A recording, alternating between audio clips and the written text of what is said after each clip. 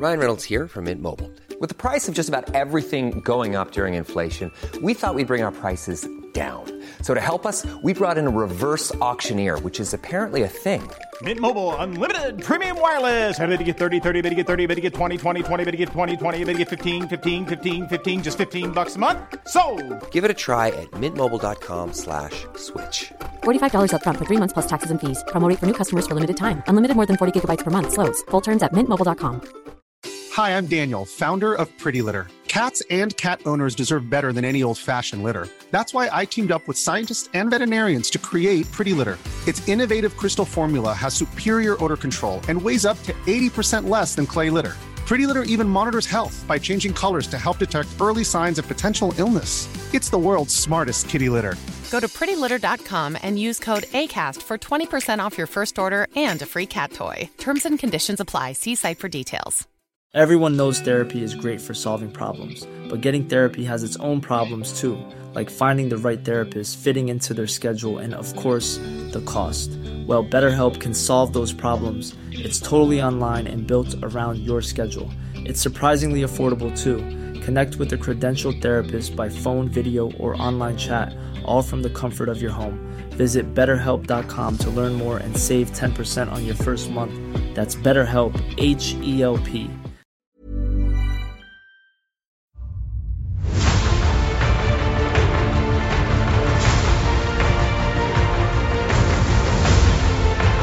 Hello, everybody, and welcome to Blizzard Watch, the podcast where we talk about Blizzard Entertainment and its many games and other fine properties. With me this week are two amazing co-hosts. First up, he doesn't know when he's supposed to talk, so I'm going to tell him to talk now. Mitch! What's up, Mitch? He didn't know when to talk. Me? Okay. Yeah. Hi. What have you been doing? A lot of PvP and also like collecting old transmog sets, basically. Right. Because there's some that, you know, I have in there that it's like, oh, you have 6 out of 8. And it's like, I definitely got this piece, you know, back in the day, but it's going to drive me crazy if I don't complete the set. So usually that's bracers. Yeah, or it's the sets, or it's like the ones where it's like, yeah, this isn't actually a set piece. Like it's not labeled as tier, but it matches. So they added it for the, you know, you have to have this piece for the appearance tab to be complete. Yeah, there's a pair of boots that goes with the heroic version of tier 10 from ICC. The Violet Hold one? Yeah, you can only get them in Violet Hold heroic. Yeah, I'm at the point now where I'm honestly thinking about just soloing it, just going in and soloing Violet Hold heroic. I think it's possible. You could.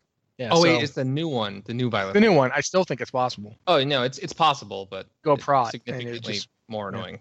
But yeah. Also with us this week, hopefully she's done laughing at myself and Mitch's foibles. Ann Stickney. Ann, what have you been up to this week? I am done laughing at both of you now. For now. I don't trust you not to make me laugh at least once or twice more throughout this podcast. But what have I been doing? Nothing super interesting. The majority of what I'm doing right now is trying to get to Exalted with Argusian Reach. Argusian Reach, yeah. I was trying to remember the name of it, because I have Army of the Light. That one's Exalted. It's fine. It's the other one. And I'm a little over halfway to Exalted now, like from Revered to Exalted. So I have like about 9,000 rep or so left to go. I'm hoping. What's the reward for that, or are you just doing it as you get to buy like a whole mess of mounts. There's like 6 different mounts that you can buy, and I'm buying every single last one of them because I have an obscene amount of gold right now. I have more gold than I probably will ever need in the rest of my WoW playing lifetime. Which it's fine. It's fine. I'm glad I have that much, but I didn't buy the Army of the Light mount because, quite frankly, 500,000 gold is kind of steep for just one mount. I don't have that much. I love that mount, but I do not have that much, and even if I did, I'd have to have like 5 times that much. Right, and I can buy like 6 mounts from Argusian Reach for less than what that one mount costs. I think. They're like 10, 20k each. No, it's like 8,600 or something. Oh, really? Yeah. So it's, I'm like, oh yeah, no, I will go ahead and slap down and buy all of those because that'll put my count up, and also they're pretty cool, so why not? But in order for me to pay that much gold for a mount, because I've done it exactly once in my WoW paying career. The Transmog Yak. Yeah, I bought it when it was a Reforge mount. Yeah. And back then I thought Reforge is really cool. Then they were like, we're taking me Reforge. I was like, oh, but I spent all that gold. And they're like, we're going to put transmog on it. I literally made this noise that only dogs and bats could hear. And I was like, everyone was like, are you all right, Rossi? Transmog mount. Transmog mount. I must have it. Aren't you riding it right now? Yes. Yes. I ended up finally purchasing the yak. When did I get the yak? Oh, I got it because when they introduced the WoW token, there was a point there where the WoW token, the gold cost for the WoW token was like through the roof. So I plopped down $20 and I bought the yak because I was like, yeah, okay, no, I'm gonna have the money for the yak and then some to play with for $20, and $20 is about what I'd spend on a store mount anyway, on like one of the ones in the actual like Blizzard shop. So I don't feel bad about doing this at all. So I got the transmog yak, and Rossi, I don't know how I functioned without it. I really don't. It would be impossible, especially once they updated the wardrobe. Once Legion came out, that mount became necessary. The reason I got that mount was because I was in the Legion beta, and I was like, oh my god, I need this. Because like the pre-made characters had the mounts. So I was like, this is now worth it. Like reforging to me, it was kind of whatever. It wasn't, worth the 120,000 or whatever. But it was definitely worth it once I got to experience it on beta and was like, yep, I'm transmogging all the time, and this is great. The transmog thing is stupid handy, and now that I have it, I can't believe that I waited so long to actually get the thing, because it's so handy. I mean, I had the regular mammoth so that I could go ahead and vendor and repair on the go, which was great. But the transmog function built into a mount, oh no, that's so much better. I always look good. Anywhere I am in Azeroth, I always look good. I was running with a couple friends, and you know how the mount can be used on all your alts, which is why it's even better to get, because then you can have it on your level 20. Yes. We were doing some leveling, and they were like, mount up on a passenger mount. And the only passenger mount I had at the time was the yak. And like, okay, now kick the vendors off. And I was like, no, I'll kick one vendor off. I'm not kicking my transmog vendor off. That guy stays on this mount. He has a place of honor and respect, and he will stay there. One of you can walk or ride your own mount. I don't care. So yeah, that mount. I have gotten more out of that mount than I can possibly repay for it. It was so worth it. Every time I level a new character and I realize, oh, I don't have to look like a complete clown because I have the transmog mount. I know, the mount right? Is, it's just as soon as you get level 20, bink, yay, my yak is back. So yeah.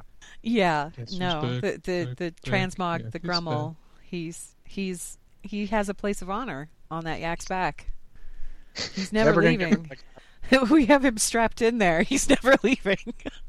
Not even if he wants to. I'm hungry and cold. It doesn't matter. It doesn't matter. Here, we've bought you some snacks. You can eat those. Wrap him up in more blankets. He's cold. Just swaddle him. Make him comfy. He's precious. All right. Oh, yeah. Okay, we should probably talk about some stories because, that's what we do here at the site and their podcast. So first up, I guess we should talk about Overwatch is bringing competitive play banning in as part of their effort to combat toxicity and people who rage quit and so forth. And basically, the way that competitive play banning works is it's using the in-game system, but it's taking it a little further. Since you guys play a lot more than I do either one of you want to talk about it, or you want me to just bang it out? I haven't played it in a while, so what happens with it is basically if you are hit with a ban, it goes kind of on your record, and if you get 3 of those bans, and they don't have to be in consecutive seasons or anything like that, it's just 3 bans over the course of your play career, they say, okay, we're done with you, and you're done. This is in line with what Kaplan, he put out the developer update a week or so ago that basically said this exact thing. Like, if you're a bad player, or not bad player, if you're a bad person doing bad things in Overwatch, we don't want you in Overwatch. I kind of like that. Oh, I love it. I'm sorry, a lot of people are like, wow, that's a really harsh thing to say. No, it's not. It's not hard to not be a jerk. It's their game. It's their game. They can to a degree say who gets to play it. That's part of that whole terms of service agreement that you get when you purchase the game and sign up for it.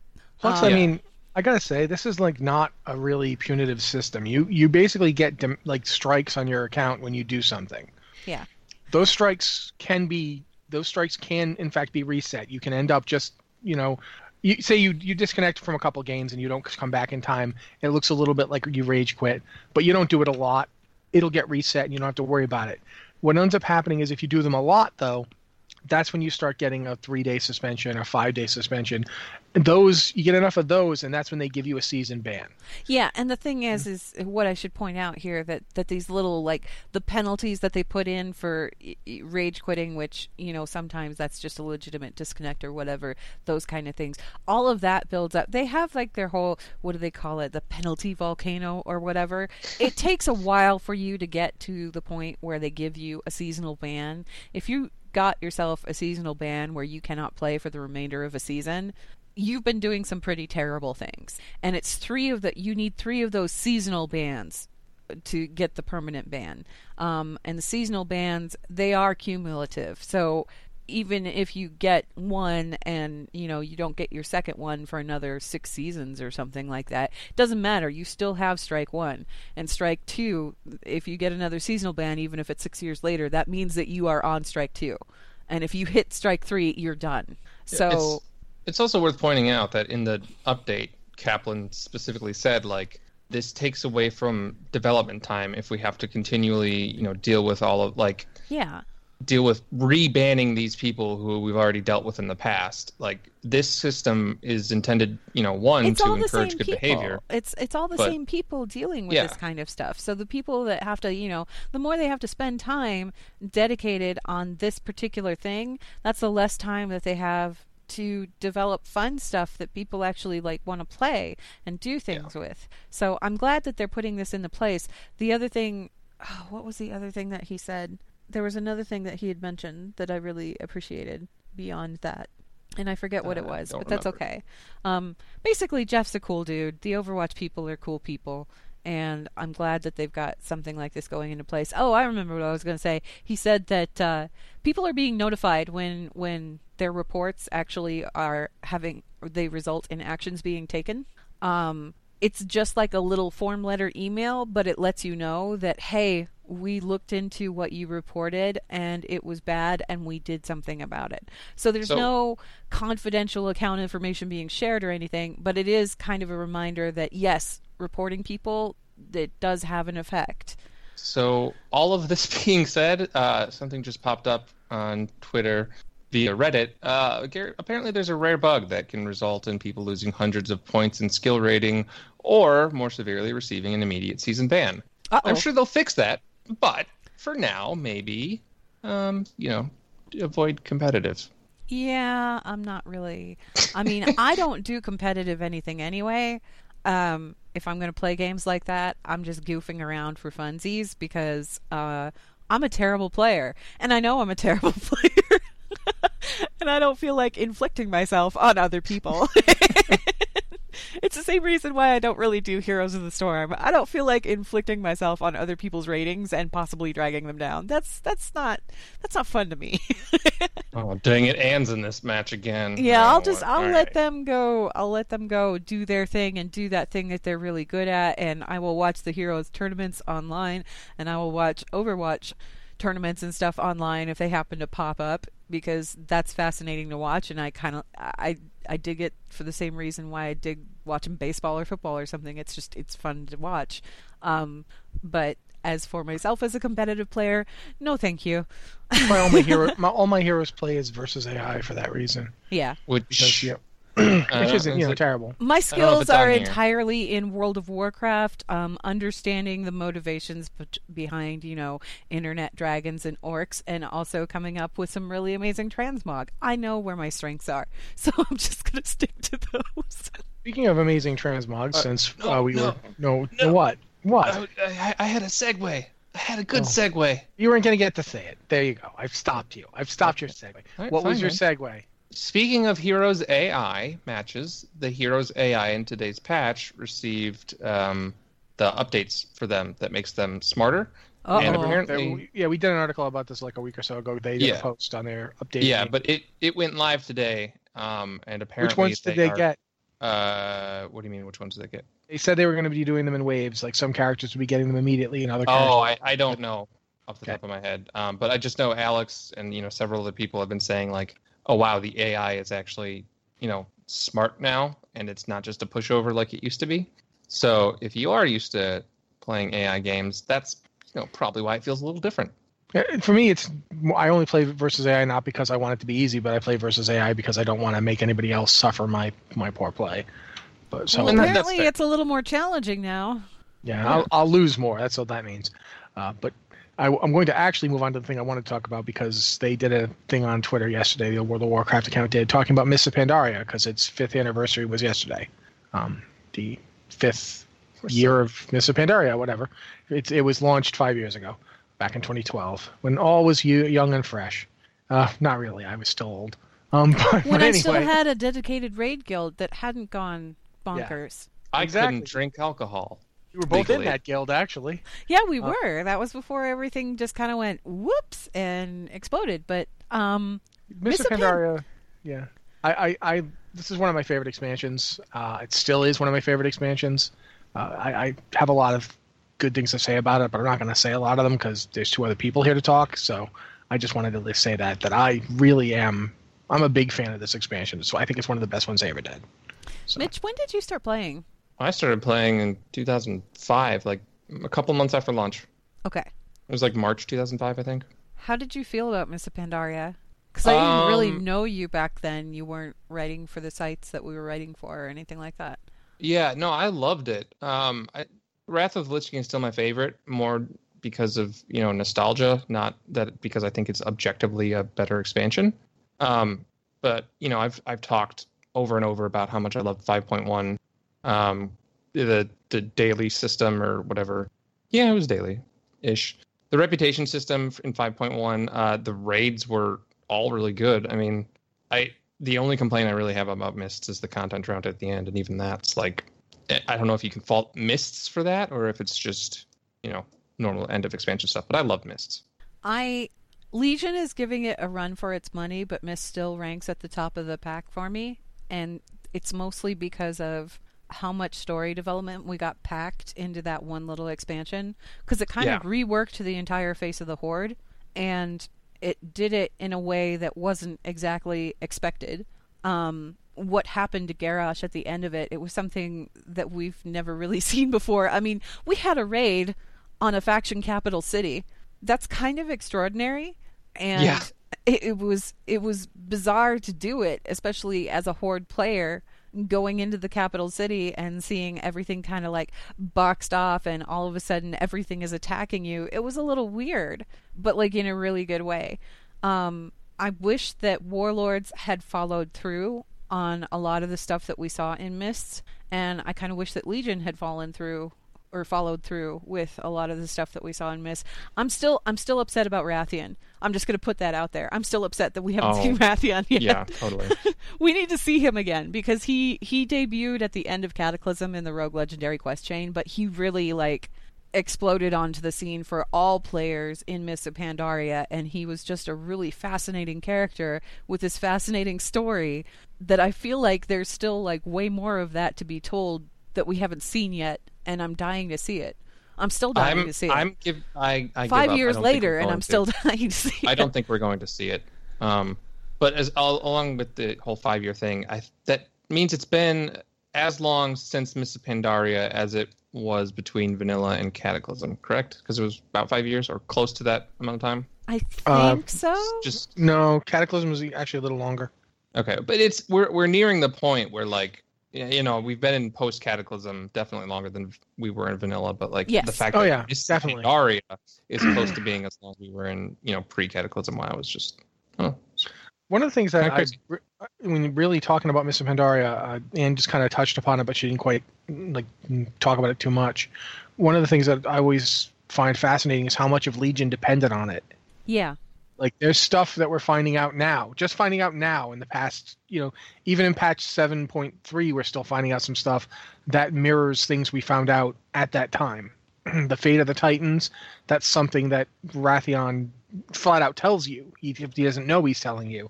He doesn't know what he's saying. There's a lot of really interesting stuff that came out then, and we were like, what does that mean? What's going on with that? That we're just now finding out. So, yeah. In terms of lore, it was. I think it was because it was, in a way, it was all new. Oh my God. I just had a tinfoil hat moment, and yeah, keep talking, Rossi. Write it down. Pandaria was all new. Like, even the stuff that it turned out to be familiar was new to us. Like Cataclysm was the expansion that tried to decentralize and tried to not have a continent to explore, and tried to just have you go to these zones that are already they're on places you've already been to, like Bashir underwater, Twilight Highlands up in the Eastern Kingdoms, Hyjal, up in both Hyjal and Oldham are in Kalimdor, and to a degree it worked, but a lot of players were dissatisfied with it. And I think a lot of that comes from, there's something about when an expansion gives you a new place to explore that people really like. And they like just being able to go from place to place. And there's that feeling of, whoa, what's over there? I better not go there yet. I'm not high enough level. That kind of thing. That Pandaria brought back. And at the same time, it really changed the way you went about it. Like, I remember going into I want to say Kunlai. Yeah, you go into Kunlai the first time after you go through the tunnel? Yeah, you go through the tunnel and you find that village, and the people from Jade Forest are there. They're like injured in the hut, and like it continued the Jade Forest story in a very organic way that I hadn't really seen before. I never really Cataclysm tried to do it with the leveling content, but they didn't quite pull it off. Here it actually worked. You actually got a continuation of the story from the previous zones. You actually got a feeling of, oh, so that's what you've been up to since that debacle happened. Okay. And that continued on. Like you met Chen and Lili going into I want to say Valley of the Four Winds. Yep. Yeah. And then you see them again when you go to the Dread Wastes, and it's a continuation of the story you saw. Progressive storytelling. Yeah, and I think a lot of that's something we haven't really gotten. Like they gave us that to a degree in Warlords. Warlords leveling was fascinatingly good, so I'm not going to ever dog on Warlords as a leveling experience. It was just their endgame that lacked in a way that Legion's really hasn't. Legion has given us something like what Mists had for its endgame, and something like what Warlords had for its leveling. It's really iterated on it, but I think a lot of that starts in Mists of Pandaria. If you want to know how we got to where we are, Mists is very important for that. And can I just state for the record that I still want scenarios to come back? Yeah. Yes, I want please. actual scenarios, like scenarios as in the stuff that we saw in Mists of Pandaria, the queuable instances that took 3 people. Please bring that back again. Don't overthink it, Blizzard. Just take what you had and bring it back. Bring it back. Throw some story in there, because that was fascinating. Don't try to incorporate it into the whole questing experience. I mean, you can do that if you want to, because I do appreciate that too. And it worked pretty well in Legion, but I liked having those to queue for. I really did. And I missed them a lot. I still miss them. I would still like to see them make a return as like alternative content to the endless levels of dungeons that we have and the Mythic Plus and everything like that. Sometimes you just want to go in with 2 other people and rip some stuff up. Invasions. I think part of the reason why I like doing invasions so much, I don't need to do them anymore. I have all the rep and everything. I just like doing them anyway because it's kind of fun. And that little bit at the end, that little taste at the end where you're there with the 2 people and you're doing the whole scenario part. Yeah, I still miss that. I'm sorry, I do. Anyway, sorry. No. That's fine. I think I would basically say that scenarios were really a good addition to queuing for content, because they made the wait for a dungeon to pop much more bearable. Yeah, and it's something we haven't had since. Can we jump back to Heroes for a minute, though?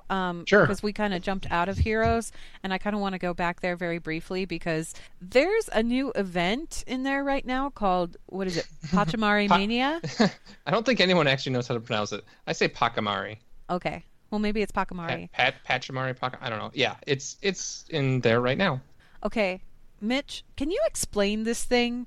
Because all I've seen are screenshots of these little boogers like on the map, and they explode and people pick up stuff, and it looks really amazing and kind of weird. But I know that you've played it on the PTR, so... Yeah, so to preempt this... and maybe bury the lead a little bit here. Ana is now in Heroes of the Storm. Like today was the big Ana Volskaya patch day, where they introduced. So we've got the Volskaya map and we've got Ana. Yes. So there's this sort of Overwatch theme going. So what they did for that is they added kind of like the Treasure Goblin Hunt, or the thing where you had to collect lunar coins and stuff and get the golden chicken to move. I don't entirely remember what it was. Something like that. Anyways, before the match, the little Pachimari things from Overwatch, the like onion stuff in vending machines or claw games or whatever.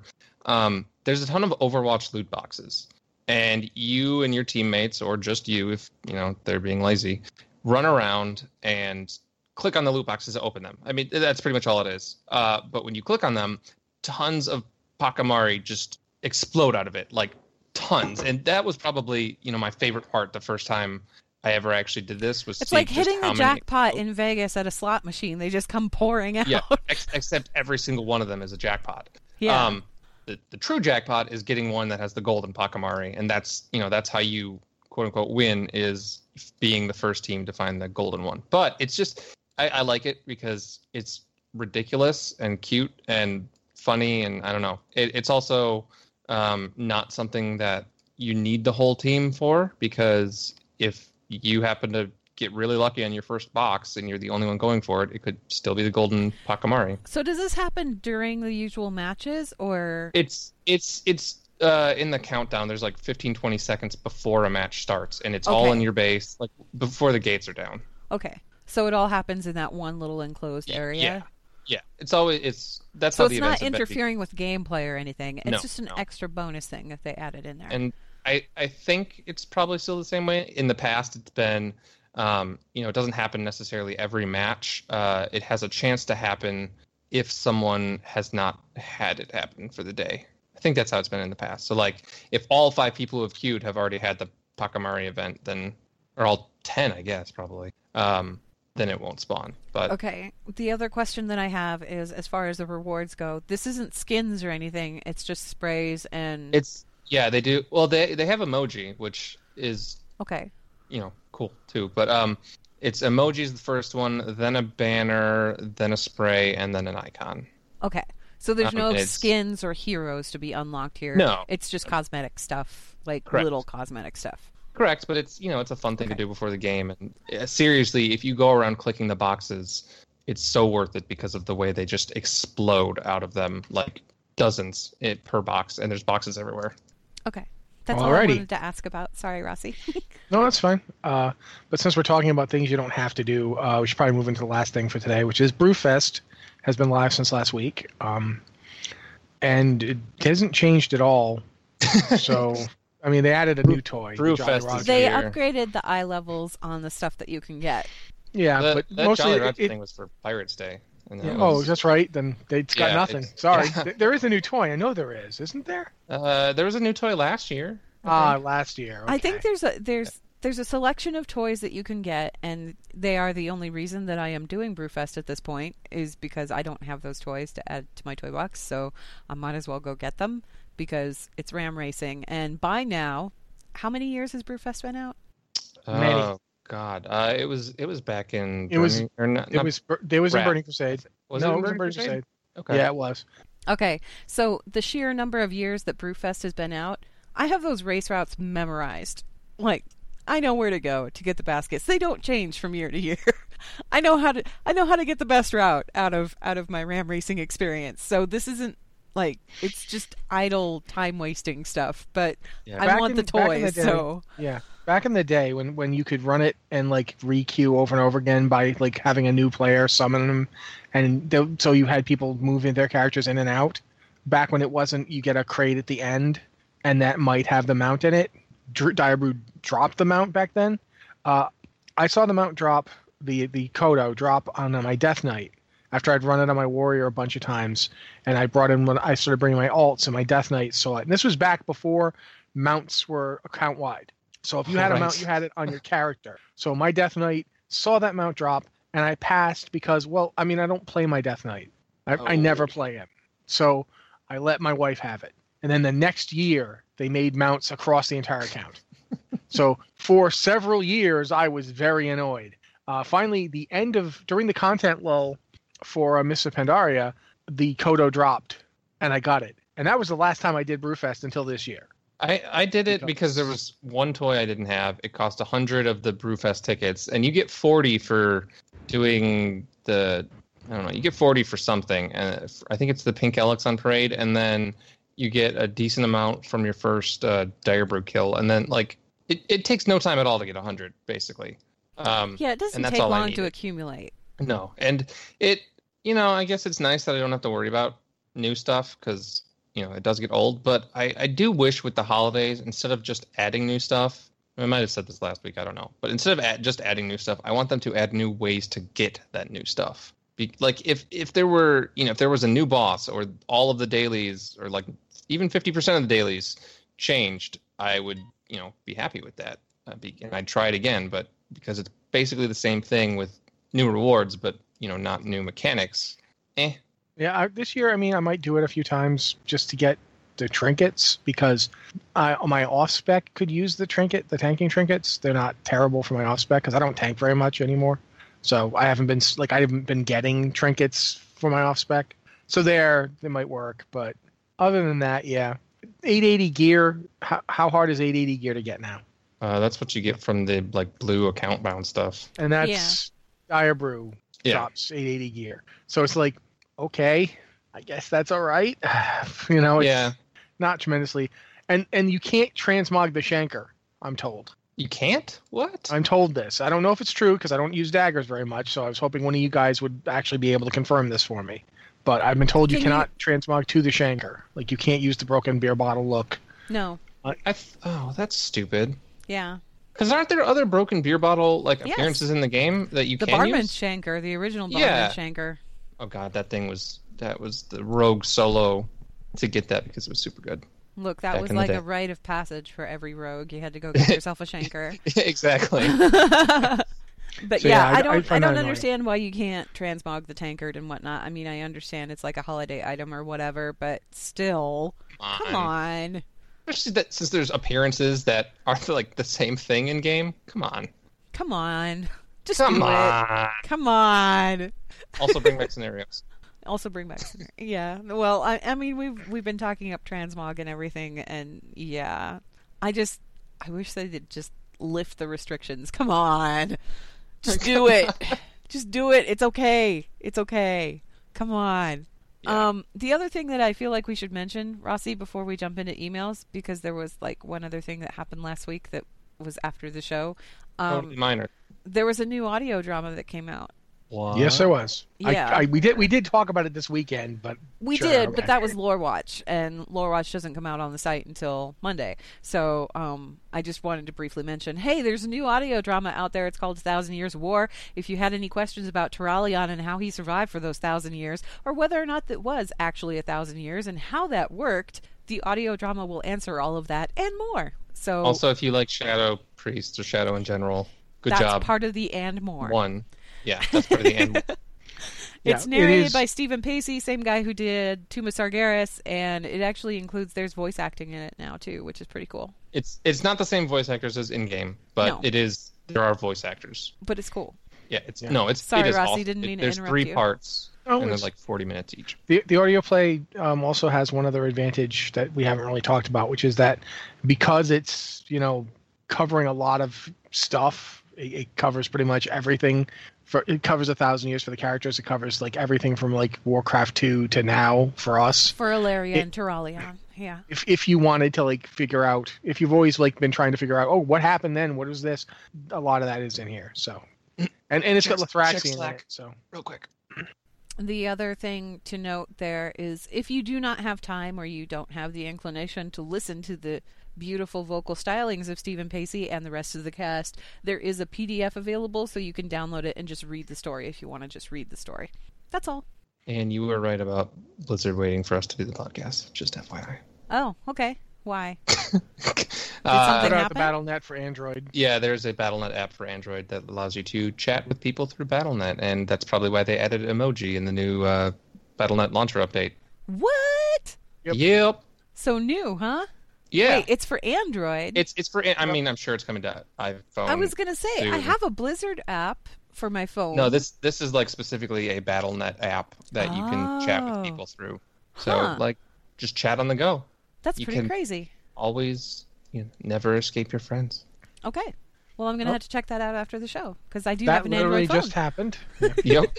That just happened. we were so for people listening, we were it's been kind of quiet news all day. And Anne's like, oh no, they're waiting for us to start the podcast before they drop anything because they know, And by golly, they did, didn't they? Yep. Exactly what they did. We should reschedule the show to just like a different time of day or something. Like that's going to help anything. It's not. It really isn't. They're just going to look at that and go, okay, now we drop news here. Yeah, at that point, it would just be scientific data. If we did the show at 6 a.m. Pacific, they would drop news at 6:15 Pacific. They would get up to do it. They would be like, I'm so tired, but I have to drop just queue it up news. the night before and go, yeah. Yep. Diablo expansion? What the? Yeah. But anyway, we should not talk about emails because that is something we do here on the show. If you have an email for the show, please send it to podcast@blizzardwatch.com with podcast or Blizzard Watch in the subject line so they know it's for this show. As is usually the case, Anne's going to read them for us, so take it away, Anne.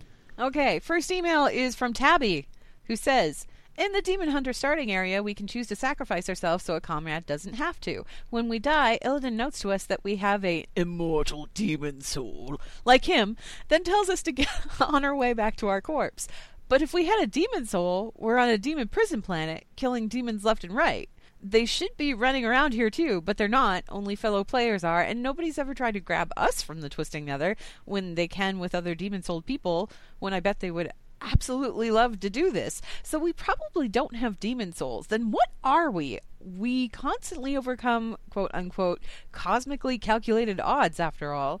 Might it be possible that our characters and their mechanics aren't quite what they first appear? Thank you, Tabby. Well, there is a perfectly valid lore reason why the demons aren't immediately coming back. And that answer is Antorus. Yeah. And I don't know how much we really want to get into that, because spoilers, but... That part's not a spoiler. Okay. Because they straight up, the first quest you get when you're doing the stuff that's been out since the beginning of the month. Let's just lay it out there. We can talk about, like, the quest stuff on Argus, but let's not talk about the raid stuff, because that's not here yet. When you first go to Argus, you hook up with the Army of the Light, and Turalyon takes you to go kill a demon. And when you do kill that demon on Argus, the demon's soul, he says straight to you, she will be taken to Antorus, where they will torture her for her failure. So demons do get to come back. You're not in the Legion, so you don't go to Antorus. You just kind of do it the old-fashioned demon way, where they used to just pop back up after a while. The demons who are in the Legion specifically go to Antorus, where they get tortured because they screwed up. So why that is, however, can't talk about it. For that matter, we don't know, but can't talk about it either. Yeah. I mean, are we as player characters special? Yeah, I think so. But I think that a lot of what's going on here, as far as Illidan and the Immortal Demon Soul line, whatever, I feel like that was just kind of a, haha, let's explain it while we can, because this would be fun. Plus, Illidan gets to talk to you again. I don't know if it's necessarily like a big lore reveal or anything like that. I don't know. Mitch, what do you think? I don't really have a good answer to this. I kind of think it's one of those things that maybe they threw in for fun to the players. Like, saying, oh, Illidan has a demon soul, so do you. That's why you're alive, because... I think they wanted to give a bonus for people who, sacrifice themselves. What have you given? Yeah, like that was the whole bit of that. The whole bit of that exchange is you can choose to kill that guy, or you can choose to die yourself. And if you chose to die yourself, they wanted, they're not gonna just have you run back to your body. They wanted to make it part of the quest. I think that's basically it. I don't think it was meant to be any big deal, but it was a fun little demon hunter flavor bit. But it is definitely consistent with the lore, such as we have it. We don't know everything yet, but that part is consistent with the lore. Okay. Moving on. Next email is from Annalise from Moonguard, who says, just finished listening to your last show where you talked about the Vindicar maybe being a test for a future expansion feature. It made me remember how I thought Dark Rangers might be a playable class or spec for hunters in the future because of some of the shadowy abilities Legion gave them. Are there any other things you see in Legion that might be a precursor for the next expansion? Thanks. Love your show. What do you guys think? I'm going to let Mitch go for once because usually I talk first. Sorry, I got distracted by another thing that Blizzard released while we're doing the show. So, Rossi, go ahead. No, you talk. Not like I said before. I've one of the things I've mentioned that I think might be a future expansion bit is the various demon worlds we're going to in the rifts that we're doing. I can't remember what they call them. Invasion points? Yeah, the invasion points. Yeah. And we go to those, and we end up on various different planets. Like, there's the foresty, jungly one. There's the swamp one. There's one that's, like, all fire everywhere. I love the floating island one with the time bubbles. Yes, that one's my favorite. So some of that stuff feels like it might be like a hint towards what we might see in the future. I mean, some of it's obviously, like, the fire one is obviously just Firelands again. Like, it's they just used Firelands again. They're not even trying. It's not supposed to be Firelands, but it is. But some of them actually feel like different places. Like, I don't recall ever seeing a place like that floating island one with the time bubbles is fairly unique. The one that's kind of like a weird northwestern forest is not particularly like anything else we've seen in games. So there's kind of like future expansion stuff, maybe. Maybe one of the other things I've been thinking about in terms of, like, we've seen there's some spoiler stuff we can't talk about, but I feel like a lot of stuff has been hinting over and over again. We've been getting a lot of hints towards future expansion stuff. I really feel like at some point the Scourge is going to make a move. Like, I feel like they've shown the Death Knight starting zone, the Death Knight campaign quest stuff has basically said, it's practically like that episode of The Simpsons where the guy's like, I'm going to say your name and then step on your foot repeatedly so you know I'm talking to you. I feel like that's what the Lich King has been doing. Is like, I'm going to give you a quest. I'm going to be really evil about it. And so when you do the quest, I want you to know you will be furthering my evil plans. Are you okay with this? Now go and possibly slaughter everybody there. I'm not going to tell you to do that, but if you do, as long as it's good for me, I don't care. Like, my seriously, hands are in the air. I'm not pointing anywhere, but I'm saying. Yeah, he very much. I felt like that's been there. Just in case you feel like it, not going to protest. The Rogue class Sorter Hall stuff kind of made me feel like they were setting up, like, tension later. In Stormwind that we might see in a future expansion. The Warrior one didn't make me feel like I was going to see any of that again, no. But the Paladin one, absolutely, I do feel like we're going to... Coming out of the Paladin one, Paladins have changed. Like, I really do feel like that. Like, there's every Paladin order on Azeroth was working together. Night Elves got a Paladin. Like, there's an actual lore Night Elf Paladin now. I feel like Paladins come out of this very different, and we might see Night Elf Paladins in the future because of it. Might even see Undead Paladins. I don't think we will. I would love that. But I wouldn't. I would think it would be really dumb and horrible just because Mitch likes it. Yeah, it's true. My face is, but I'm proud of it. But anyway, no, seriously, I do feel like we might see Undead Paladins. We definitely might see Night Elf Paladins. And we got a lot of that, like, every class. One of the things I'm keep looking at is Hunters. Like, I don't know how Beast Mastery Hunters are going to go without Hadi. Like, it defines Beast Mastery now. Yeah, you know some of the stuff it's going to be interesting to see what they do with artifact, like, abilities and all that stuff next expansion. Not even just artifact abilities, but, like, some of the legendaries. Some of the legendaries confer abilities that almost feel required. Like, to the point where it's like, playing without it, it just, like, feels like it's a different class now. So some of that stuff feels like it's hints for future abilities.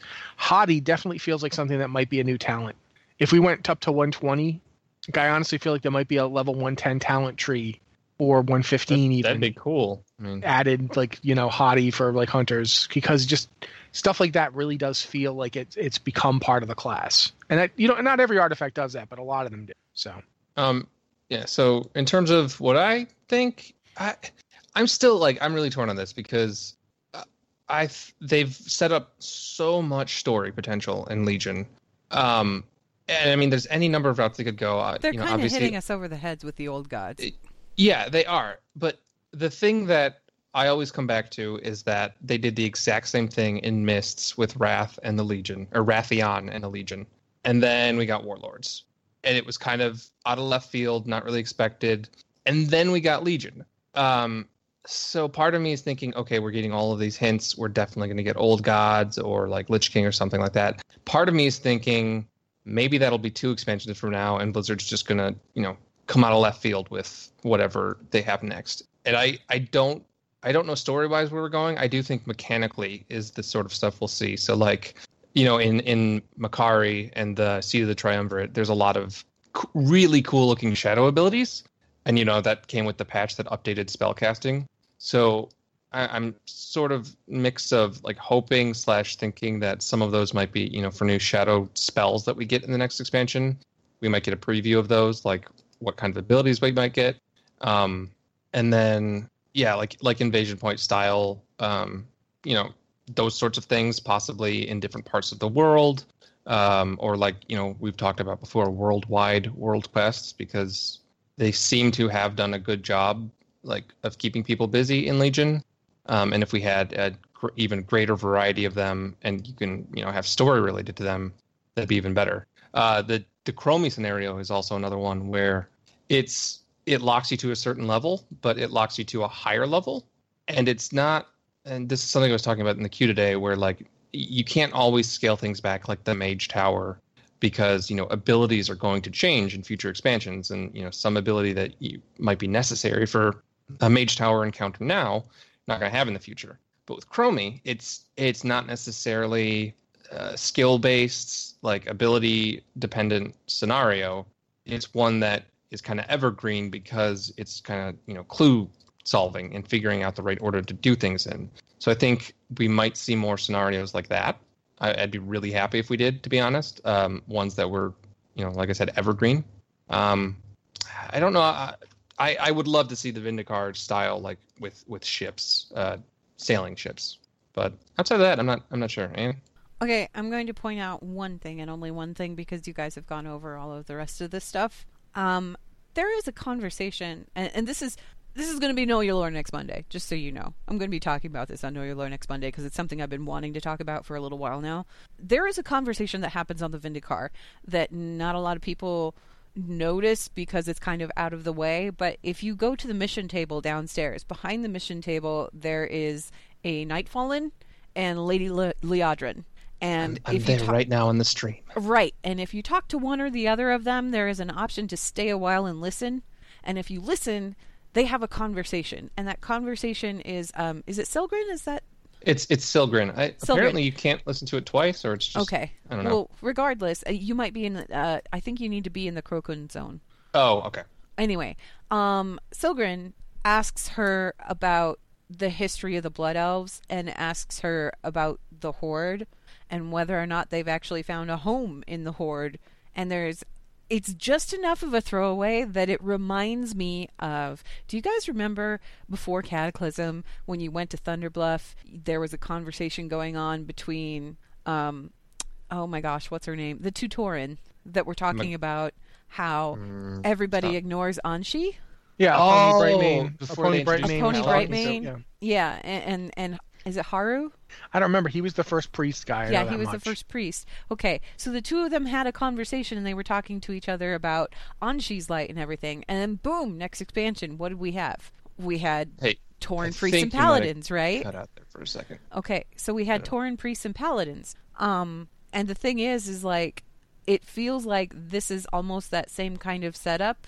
Yeah, where we might be looking at having the Nightfallen or the Chandrilar or whatever, the Shal'Dorei, having them as a playable race next expansion, which is something I'm really gung-ho about, and I've mentioned this in the queue before, that if they wanted to set up a new race for us to play, this would be the perfect way to do it, because we met them this expansion. We got a little bit of their history this expansion. We've gotten to know them really well this expansion, and Suramar in and of itself would make a really great kind of opening scenario sort of thing for... Yes, that would be so cool if you got to see like an updated Suramar city. Not even an updated Suramar. What I'm talking about is, you know how we have the Suramar questline that we go through as players? Yeah, okay, yeah. So what if you start out as one of these Shal'Dorei or whatever? What if you start out as one of them and your opening quests are the other side of what us as player characters have been doing all this time in Legion? Yeah, that would be awesome. Yeah, wouldn't it? So part of me is kind of wondering, because this conversation seems a little bit out of the blue. I mean, we know that realistically speaking, this race of elves has not been out of that bubble for 10,000 years. So you'd think that they'd be interested in the rest of the world. And you'd think that they'd be interested in, exploring it. And I feel like it's going to be kind of like a Pandaren situation where they can pick Alliance or Horde, whichever one they want to go with. It feels like this is the kind of setup that would be the most realistic for that. But the whole reason that they've got this conversation in here is because they can justify that Alliance thing already I mean, these guys were night elves. Like, before the night elves became the night elves that we know today, these guys have been around since forever. So yeah, there's a natural alliance connection there. But where's the Horde connection? And it feels like this conversation is setting up that Horde connection where there wasn't necessarily a really obvious one to begin with. Yeah. So that's my pointer. That, and of course, they're hammering us over the heads with all the old god stuff. Come on. I wouldn't mind if they did take a break and take us somewhere out of left field in between those two things, though, because it's another one of those situations like with Warlords, right? Okay, Mists of Pandaria, we got to fight the Horde. It was really weird. We fought the Horde. We fought a lot of orcs. The entirety of that last raid was us going into Orgrimmar, fighting a lot of orcs. And then what did we get immediately after that? We went to Draenor, where we fought a whole bunch of orcs all over again, right after they were just hammered in our faces the expansion before. And a lot of people got kind of burnt out and tired on that. And I've said this before. I always kind of look back at that and wonder what would have happened if they had brought out Legion first, and the end of Legion had been us trying to figure out, okay, so obviously Gul'dan came back, where did he come from? And then Garrosh and his cronies bust through the dark portal, and we realize, oh god, we've got to go deal with these guys. Okay, that would have had maybe more impact. So while they've been hammering us over the head with the old god stuff, and I've been looking forward to the old god stuff and hoping that we get that, part of me says maybe they should hold off on it for a little bit here. Maybe they should divert to somewhere else for an expansion and lull us back into that false sense of security so that at the end of that expansion, they could go ahead and slap us in the face with the old gods and we'll be like, whoa, and it'll be great. Yeah. It would also make for a pretty awesome BlizzCon announcement if it's just like, hey, none of you expected this. Because, if we get old gods, plenty of people love old gods. And, I'd be perfectly happy with old gods. People would be perfectly happy. But I'm just worried like... I'm just worried that the sheer amount of old god stuff that they've kind of thrown at us means that we would run into another Warlord situation where we get into it and we go to play it and we go, ugh, it's all the same stuff all over again. I'm bored, Yeah, so exactly. I don't know. Think we're getting close to out of time. The thing I wanted to mention that, again, popped up during the middle of the podcast, because why not? Account-wide access to world quests and treasures in Antoran Wastes, and account-wide access to invasion points and greater invasion points are now allowed once you pass certain chapters in the Argus campaign. So once you unlock everything, it's unlocked for all your characters? Yes, exactly. Okay, cool. Yeah, which is a nice, kind of surprising, to be honest, quality of life change that usually they don't put out this soon into a patch, but I'm okay with it because I would love to do invasion points on alts without having to go through everything. Okay. Do we have time for one more email here, you guys? I would think so, yeah. Okay. Let's go ahead, and there's one here by Alessander, and I don't even know how to begin addressing this, so maybe you do, Rossi. I'm hoping you do. So this is from Alessander, who says, hello, Watchers. Inside Trial of the Crusader, there are shields on the walls with the symbols of each faction and the races in it. But on the Alliance shield, where Stormwind should be, is the number 12 scratched on like you do keeping a tally. 4 bars with 1 through them, 4 more with 1 through, and 2 more bars. What does the 12 stand for? Nothing. That is the original Alliance PvP shield. Really? And it always had that. Yep. It doesn't stand for anything other than 12 kills. It is literally just a tally. It's a detail they put on that shield because that's what it is. It's the original Alliance PvP shield. That's cool. I had it back in the day. It had it's always had that on it. That's what when you say so was it like a kill tally type thing? Yeah, it's literally like if you're assuming your character went and scratched its shield 12 times, got killed another horde, killed another horde, killed another horde. That's all it is. Do you remember what rank was required for that? It was, you could get it with the same time you got all the weapons, which required you to be like slightly better. They had, remember back then the weapons were all purple. Yeah, but it was like High Warlord. It was like Knight Commander or something. I'm just curious if that was like the 12th rank. I think it was Knight Commander or something. I don't think it was the 12th rank, but I don't remember how they did it. It wasn't the Alliance equivalent of High Warlord. What was the Alliance equivalent of High Warlord? It wasn't Knight Captain, was it? No, it was Commander, I think. But hold on. It was. See, I just remember the Horde ranks because I was playing Horde at the time. I played Alliance a little bit, and I think I got I think my Grand Marshal. Grand Marshal, thank you. I knew it had in it. I knew I actually earned the High that. Warlords. I earned the High Warlord's Greatsword back when I was playing Horde before Burning Crusade came out, And when I transferred to Alliance on that character, it became the Grand Marshal's Claymore. Okay. Yeah. So that's how I know. I had to go look that up because I remember doing it, and I was like, I can't remember the name of the sword. But yeah, the rank was Grand Marshal. Okay. Do we want to answer one more question here? Sure. If we can make it quick. Yeah. Okay. This one doesn't have a name on it. Uh-oh. But it says, with all the assumptions leading to an Old Gods expansion announcement at BlizzCon, what books or quests do you recommend as a refresher course? Are there any books that talk about Kul Tiras? As far as books that talk about Kul Tiras, I don't think that there are any that address Kul Tiras directly. I know that they are mentioned in the books revolving like the Second War. So Day of the Dragon, it's mentioned in there. It's mentioned in Beyond the Dark. No, not Beyond the Dark Portal. Tides of Darkness. Yeah, Tides of Darkness is the one where the Navy shows up. Yeah, the Navy shows up there, and then the Day of the Dragon. Obviously, I believe Dalen makes an appearance in there. Are they in the Jaina novel?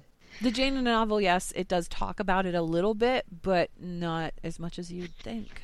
Okay. The Arthas book also mentions it briefly. Yeah. But again, pretty much. So there's no books that like have a heavy focus. It's more like just kind of side mentions. Kul Tiras is one of those places that's always kind of been referenced in passing, so we know a lot about it, but it's more like we've heard about it being talked about rather than we've had a direct focus on this particular area of the world or anything like that. Like, we don't know what Kul Tiras looks like. There weren't any scenes in any of the novels or comics or anything that took place on the streets of Kul Tiras or anything like that. It was just, hey, this is the kingdom I am from. I'm not there right now. I'm here, but this is where I'm from. As for Old Gods, this is where all these boats came from. Yeah, if you want a book for the Old Gods, Stormrage talks about the Nightmare and the Old Gods to a degree. Yeah. The War of the Ancients trilogy kind of starts with the Old Gods up to something, but they don't really show up that much. They're kind of in it at the end. Touches on it a little bit. Yeah.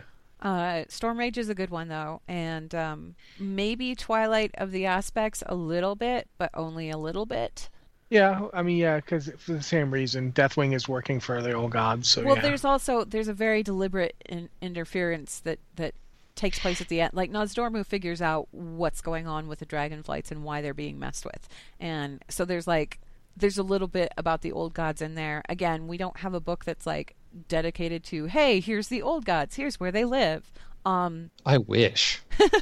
Chronicle, though, if you want like a really big, like in-depth background on the Old Gods, go check out Chronicle Volume 1, because there's a whole section in there that's, dedicated to, hey, here's all this stuff that happened in ancient history. It's not really written from a fiction perspective as far as, the viewpoint of somebody that was there and living through it. It's more like a historical document that talks about it, but it's like an encyclopedia.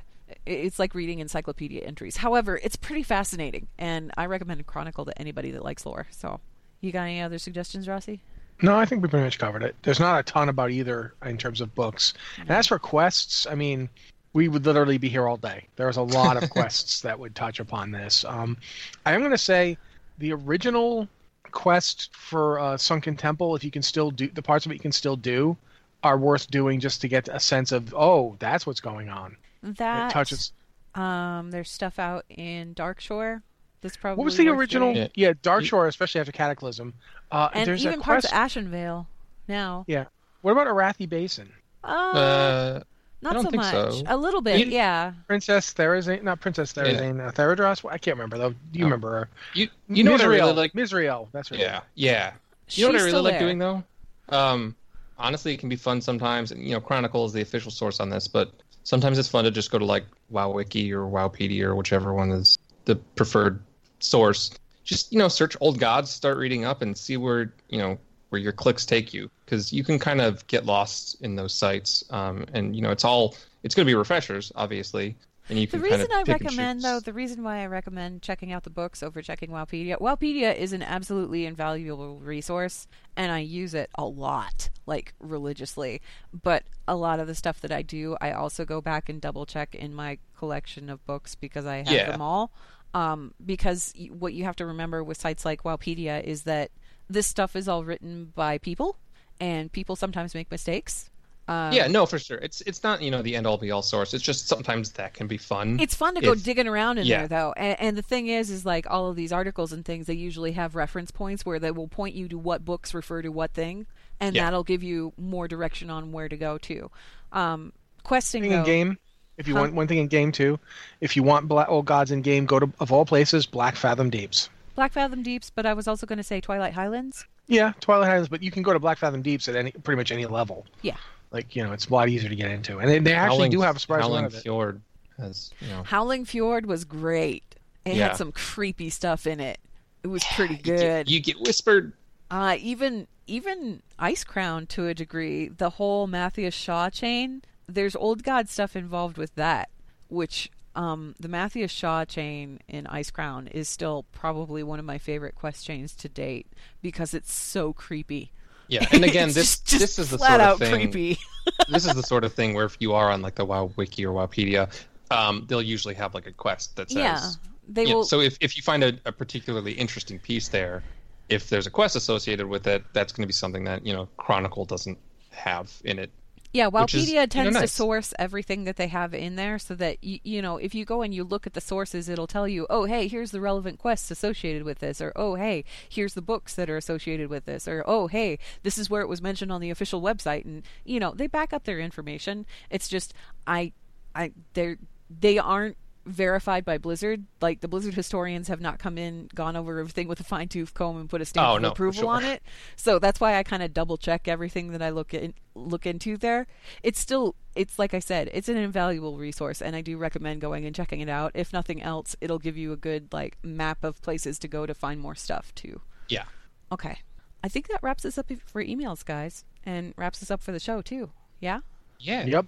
Okay. Yarp. Well, Blizzard Watch is made possible due to the generous contributions at patreon.com/BlizzardWatch, and your continued support means that this podcast site and community is able to thrive and grow. Blizzard Watch supporters enjoy exclusive benefits like early access to the podcast, a better chance at having your question answered on a podcast or the queue, and an ads-free site experience. Thank you very much, Ann. If you have an email for the show, again, please remember to send it to podcast@blizzardwatch.com with podcast or Blizzard Watch in the subject line so we know it's for this show. Thank you guys very much for listening. I'm Matt Rossi. I'm the host. This has been the Blizzard Watch Podcast. We'll be here next week.